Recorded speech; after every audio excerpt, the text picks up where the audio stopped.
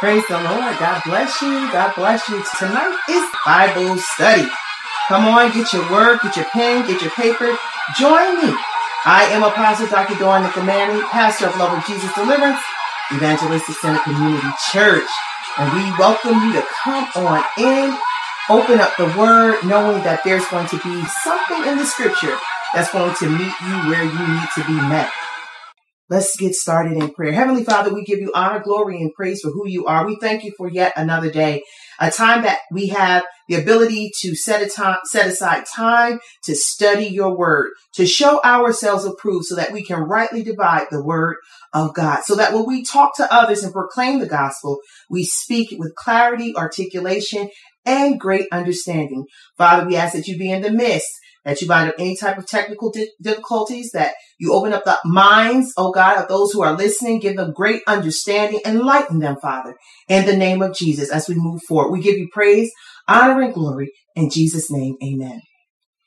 If you would go with me to the book of 2 Chronicles, chapter 14, and we're going to be studying specifically on this chapter tonight. 2 Chronicles, chapter 14, verses are 1 through 7. That is 2 Chronicles chapter 14, 1 through 7, as it will identify with those going through our transition as we are progressing, as the Lord sees fit for us to move forward in ministry as he wills us to do. And it's also going to meet those of you who are listening and tuning in wherever you may be in your life, and how God is moving you and how he's leading you in a direction that may feel a little bit uncomfortable, that may feel a little different. But you are reassured that you have placed your will in his hand, knowing that he has a better plan way beyond what we can think or believe even for ourselves. So on tonight, we're going to be talking basically about how God wants us to build and prosper. It is important as the people of God that we understand that God has placed each and every one of us in this world for a reason and for a purpose. And whatever we do, whatever we manage to put our attention to, we are building, we are creating something. God has given us that innate ability because of his divine nature that created us. We are a part of that. So therefore, all of us have the ability to build, and we all have the ability to prosper. Now, a lot of times people look at that word prosper and they look at it in relation to monetary means.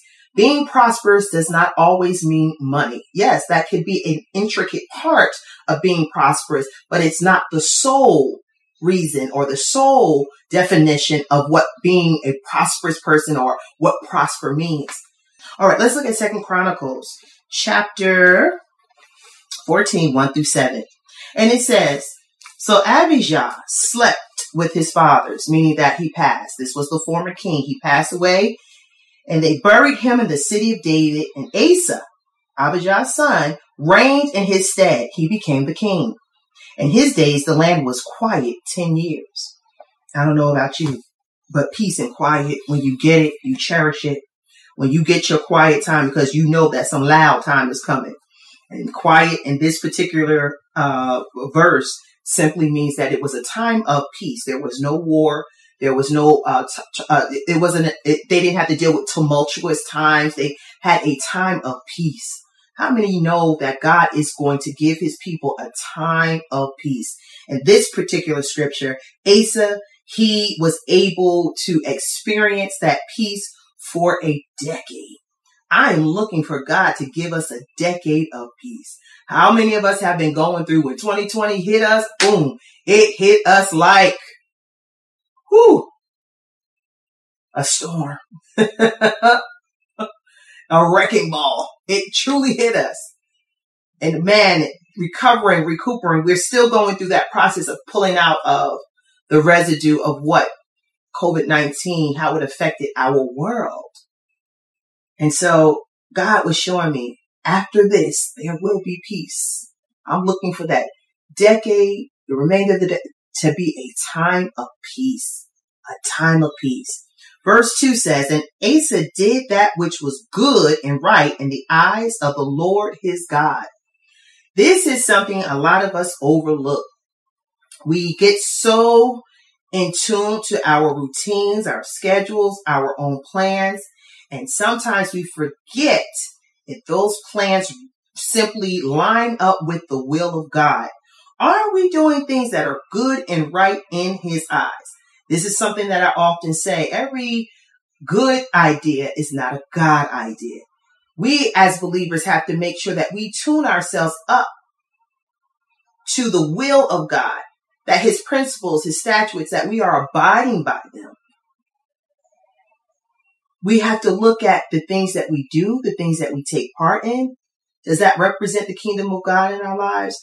Does that allow for the glory of God to show forth to others? Or does it make them question, well, what's the difference on how you believe or how you serve God and any person that's just commonly walking the streets? You have to always keep that in mind. Am I truly representing God? Am I truly representing myself as a disciple of the living God? Are my actions pleasing in his sight? Let the words of my mouth, the meditation of my heart be acceptable in thy sight. Oh Lord, my strength. Are we really allowing for that to occur in the things that we say and do? Are we pleasing? Are we doing what is good and right in the eyes of the Lord our God? Gossiping? That doesn't please God. Rumors, hurting other people, that doesn't please God. Being prejudiced, stereotypes, racism, jealousy, contention, strife, hatred, animosity, talking behind other people's back. That's not pleasing in the sight of the Lord. It's not good and it's not right. And we should not entangle ourselves in these types of activities. Verse 3 says, for he took away the altars of the strange gods and the high places and break down the images and cut down the groves. Now, what was that all about? What was that saying Asa did? Asa, he scanned the land and he recognized there are some things that are happening. Now, this was the tribe of Judah, right? He says some things that are happening in the tribe of Judah that just isn't right. And it's not pleasing to God. And we got to shut it down. They used to create high places wherein they had altars and they would make sacrifice, bring in different animals, maybe even fruit. These high places where they had either some type of graven image to represent a god, to symbolize something that was not true to the living God. And they would worship that idol. They would worship that statue. They would have groves where they would cut out. You could be walking down and there was grove and you would see candles or you would see fruit and flowers around this area that worship or honor some type of idol or graven image. All of these things he had to recognize, these strange gods, high places. He had to break these images down and he cut down the groves. Asa said, God's not pleased with this. And he cut it down. He stopped it. How many things have you scanned in your life and you really took an inventory to say, wait a minute, this is not pleasing to God? The music that we hear and listen to, the things that we watch, and we allow for ourselves to be a part of these things that cause for us not to be pleasing in the sight of God. How many of us truly take inventory of that to say, you know what? I got to cut this stuff out. I got to take this out. How many of us has turned a boyfriend or girlfriend, even a spouse, into a god? You can't breathe without them. Don't get me wrong. Spouses, honor one another, love one another, but do not put your spouse in the place of God. No, we can't do that. He said, I will not have any other God before me, nothing before him. He's a jealous God, meaning that, okay, pay attention to the fact that I gave you life. Pay attention to the fact that I supply your every need. Pay attention to the fact that I protect you. Pay attention to the fact that I allowed you to see another day. Your spouse didn't do that. It was me. That's what God is saying. Just give me honor, give me reverence that I am your great creator. That's what he means. So I'm a jealous God. I don't want to have any other thing before me. That means reverence him, honor him for who he truly is, the great I am. So Asa, he made sure that those things came down. We have to look into our lives, take inventory, and we have to make sure that these things that are not of God, that we say, no, we got to cut it out. We got to stop it. You can't You can't be entangling yourself and looking at pornography. And then you want to come to church and then you want to, stand up like it. No, pornography. No, that's pure sin. Those people that's doing all of that crazy stuff. If you hooked up in that, ask God to deliver you from that, because it puts images in your head that are not godly. Intercourse between a man and a woman is sacred. It's holy. It's divine. It's beautiful. It's personal. It should not be exposed to the world, to lust after, to look into, to be enticing. And that's what pornography does. You got to cut yourself out of that. That's an image. That's an image that's not godly. You got to make sure you cut that out of your lifestyle. How many of us are giving ourselves over to things wherein we feel like, okay, I got to buy this. I got to have that. Every little item we see, you start splurging. I want it.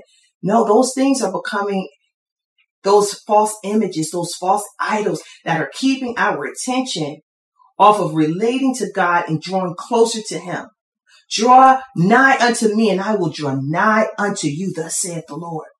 But if we allow for materialistic things to get our attention where we're just focused on spending, it will cause for us to fall short of his glory. We got to cut these things out. Yes, just like Asa did. These strange gods, these high places. He had to break down those images and cut down those groves. We got to do the same thing with those things that are in our lives that's keeping our attention and our dedication to our relationship off of God. Verse 4 said, and commanded Judah to seek the Lord God of their fathers and to do the law and the commandment. Asa commanded the tribe of Judah. He said, no.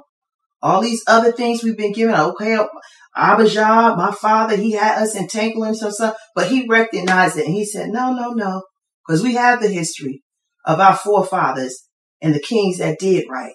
We have the history of how God brought us out of the land of bondage and set us free. We have our history that shows us we serve a mighty God. So Abijah had to recognize and recall that. And he said, Judah, we're going to have to seek the Lord. We're going to have to come on out of it. We got to seek the Lord. Are you speaking to your household and saying, as for me and my house, I will serve the Lord? That's what Joshua said. We're not going to be giving ourselves into carnality. We're not going to be giving ourselves into idolatry. We're not going to do that. As for me and my house, we're going to serve the Lord. Are you taking on that attitude in your life, your daily walk, to let everybody know, as for me and my house, me, my temple, where I allow for the Spirit of God to dwell on the inside of me, to make it known that I'm going to serve the Lord by seeking him. By seeking him. Never go anywhere as a minister of the Most High God or as a disciple representing the kingdom of God and try to speak or talk if you haven't been seeking God for yourself. Because what will happen, you're first and foremost, because you're trying to come up with something or you're trying to create something on your own, it's not going to reach the audience. It's not going to compel them. They're going to see right through that. See, but when you've been in the face of the Father, when you turned your plate down, when you've been studying the word, when you've been there before the Father, praying, calling out to him, Lord, speak to me, and you speak to the Lord, people know when you've been in the presence of the Lord. Remember when Moses went up to the mount and when he came back, the people said, ooh, he's been with the Lord. They saw a difference. Never go in front of others if you have not been in the presence of God for him to speak to you, to give you the words to say, to give you a message to say, to make sure your testimony is tight and right. So when it flows through your mouth, it transforms the atmosphere. See, there's an anointing in seeking the face of the Father that when sometimes you don't even have to say anything, just your mere presence, demons will tremble because they know that you've been in the face of the Lord. That lying spirit, that sabotaging spirit, those people ever get around somebody, ooh, I don't like her. She intimidated. Because you know why? I cause for the demons that manipulate you to feel uncomfortable. Seek the face of the Father. When you seek the face of the Father, you're going to see differences in the places that you go. When you seek the face of the Father, you're going to see right in your household how your household is going to become an oasis, a place of prayer where you feel the Spirit of God. When you walk out those doors, you deal with all of the situations that life brings your way. When you step through your threshold, because you have made your place a house of prayer, you feel at ease. You feel the presence of the Holy Ghost. A glory cloud rests and abides in your place. When you seek the face of the Lord, you won't be intimidated by the face of those who are looking upon you, because you know that God has sent you. Remember when Jonah, he tried to flee from his assignment of speaking to the Ninevites, and when he finally answered the call, he got nervous because he looked at his faces, and the Spirit of God had to tell him, don't look at their faces. Don't fear their faces. Just speak the word. See, God will give you that confidence and Holy Ghost boldness that whenever it's time for you to speak, it will flow like rivers of living water. But you got to seek the face of the Lord. You got to get in your prayer closet. You got to read that word. You got to turn down that plate. Verse 5. Also, he took away out of all the cities of Judah the high places and the images, and the kingdom was quiet before him. See, in the beginning, it said that he experienced the 10 years of quiet. When he took out those high places, when he took out those images, the kingdom became at peace. You know why? Because them demons didn't have a place to dwell.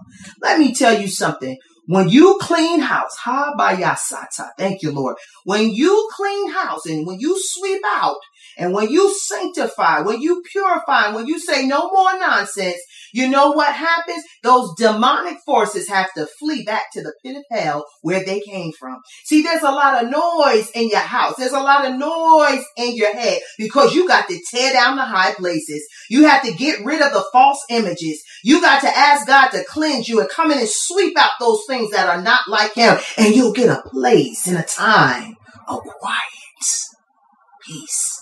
Some of y'all are looking for peace. Some of y'all are looking for quiet. And God is saying, tear down the high places.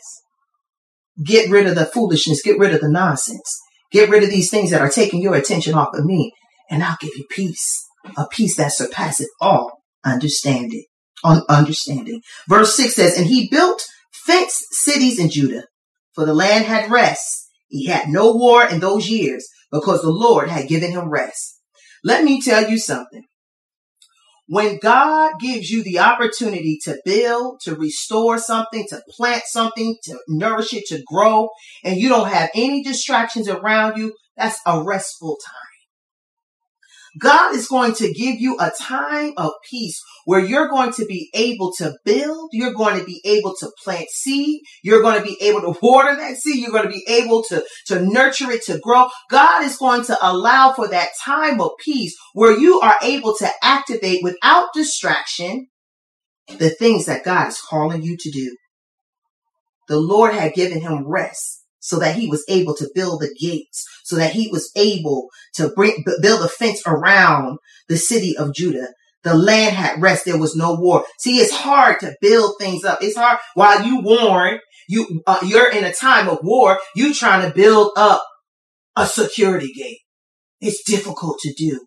See, but God, when we cleanse out, when we take those things out away that are not like him, he will give us that time to build up, to restore, to replenish, so that we will not be stressed out because we're double tasked with trying to fight a war and trying to build.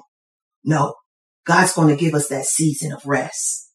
Verse 7, concluding verse. It says, therefore he said unto Judah, let us build these cities and make about them walls and towers, gates and bars, while the land is yet before us, because we have sought the Lord our God. We have sought him, and he hath given us rest on every side. So they built and prospered. They built and prospered. God actually gave me this message on the 16th, August 16th. And the Lord began to speak to me and say, this is going to be a time where you're going to build and you're going to prosper. For those of you who are part of Love of Jesus Deliverance, this is a time of building and prospering. No more trying to make ends meet. No more trying to balance this and balance that. God is going to give us a restful time and we're going to be able to build whatever fences, whatever walls, whatever gates, whatever towers that need to be built. He's going to give us a peace and a calm. He's going to give us a time of quiet so that we can get it done. And in all that, there will not be any war. Even the mouths that try to come up against us, God is going to allow for their tongues to clove to the top of the roof of their mouths. So we don't have to worry about anything. The only thing we have to do is make sure we tear down the high places in our lives that distract us from seeking the face of the Father. The only thing we have to do is get focused and seek God like never before. The only thing we have to do is build and prosper. Those of you who are in a time in your life, you're trying to figure things out, you're trying to work things out, tear out the high places. Take away the false images and the false gods. Ask God to cleanse you and make you whole. Then seek his face. Lord, what should I do? You said in your word, if I honor you and if I come before you, you will direct my path. Acknowledge the Lord in all thy ways, and he will direct our paths. This is a time where you're not going to have dual opposition. You're trying to stay positive, but you got forces of negativity come against you, and you fighting to keep your joy. You fighting to keep your peace. The Lord said, no, this is a time of quiet, and you will build, and you will prosper. Say it to yourself. Say, I will build and I will prosper. I'm speaking to you. I'm prophesying to you. You will build and you will prosper. You will have a time of quiet, a peace that surpasses all understanding. He gives his beloved sweet rest. It's coming your way. It's yours. In all actuality, it's already there. I pray that in this season and in this time, that you do what the word says to do. As this example of King Asa has been set before us in the scriptures, that you take away all of those things that are not pleasing in the sight of God so that you yourself can be good and right in the eyes of the Lord your God. So that you can have that time of quiet, so that you can build and prosper. So that you don't have to keep fighting forces to stay above water, but rather God just provides that quiet that you need to get the work that you need to get finished and completed with success. Until we meet or speak again, may the blessing of the Lord continue to make you rich, adding no sorrow to it. Hold on to God's unchanging hand. Walk with the King and he will walk with you. God bless you and have a good night.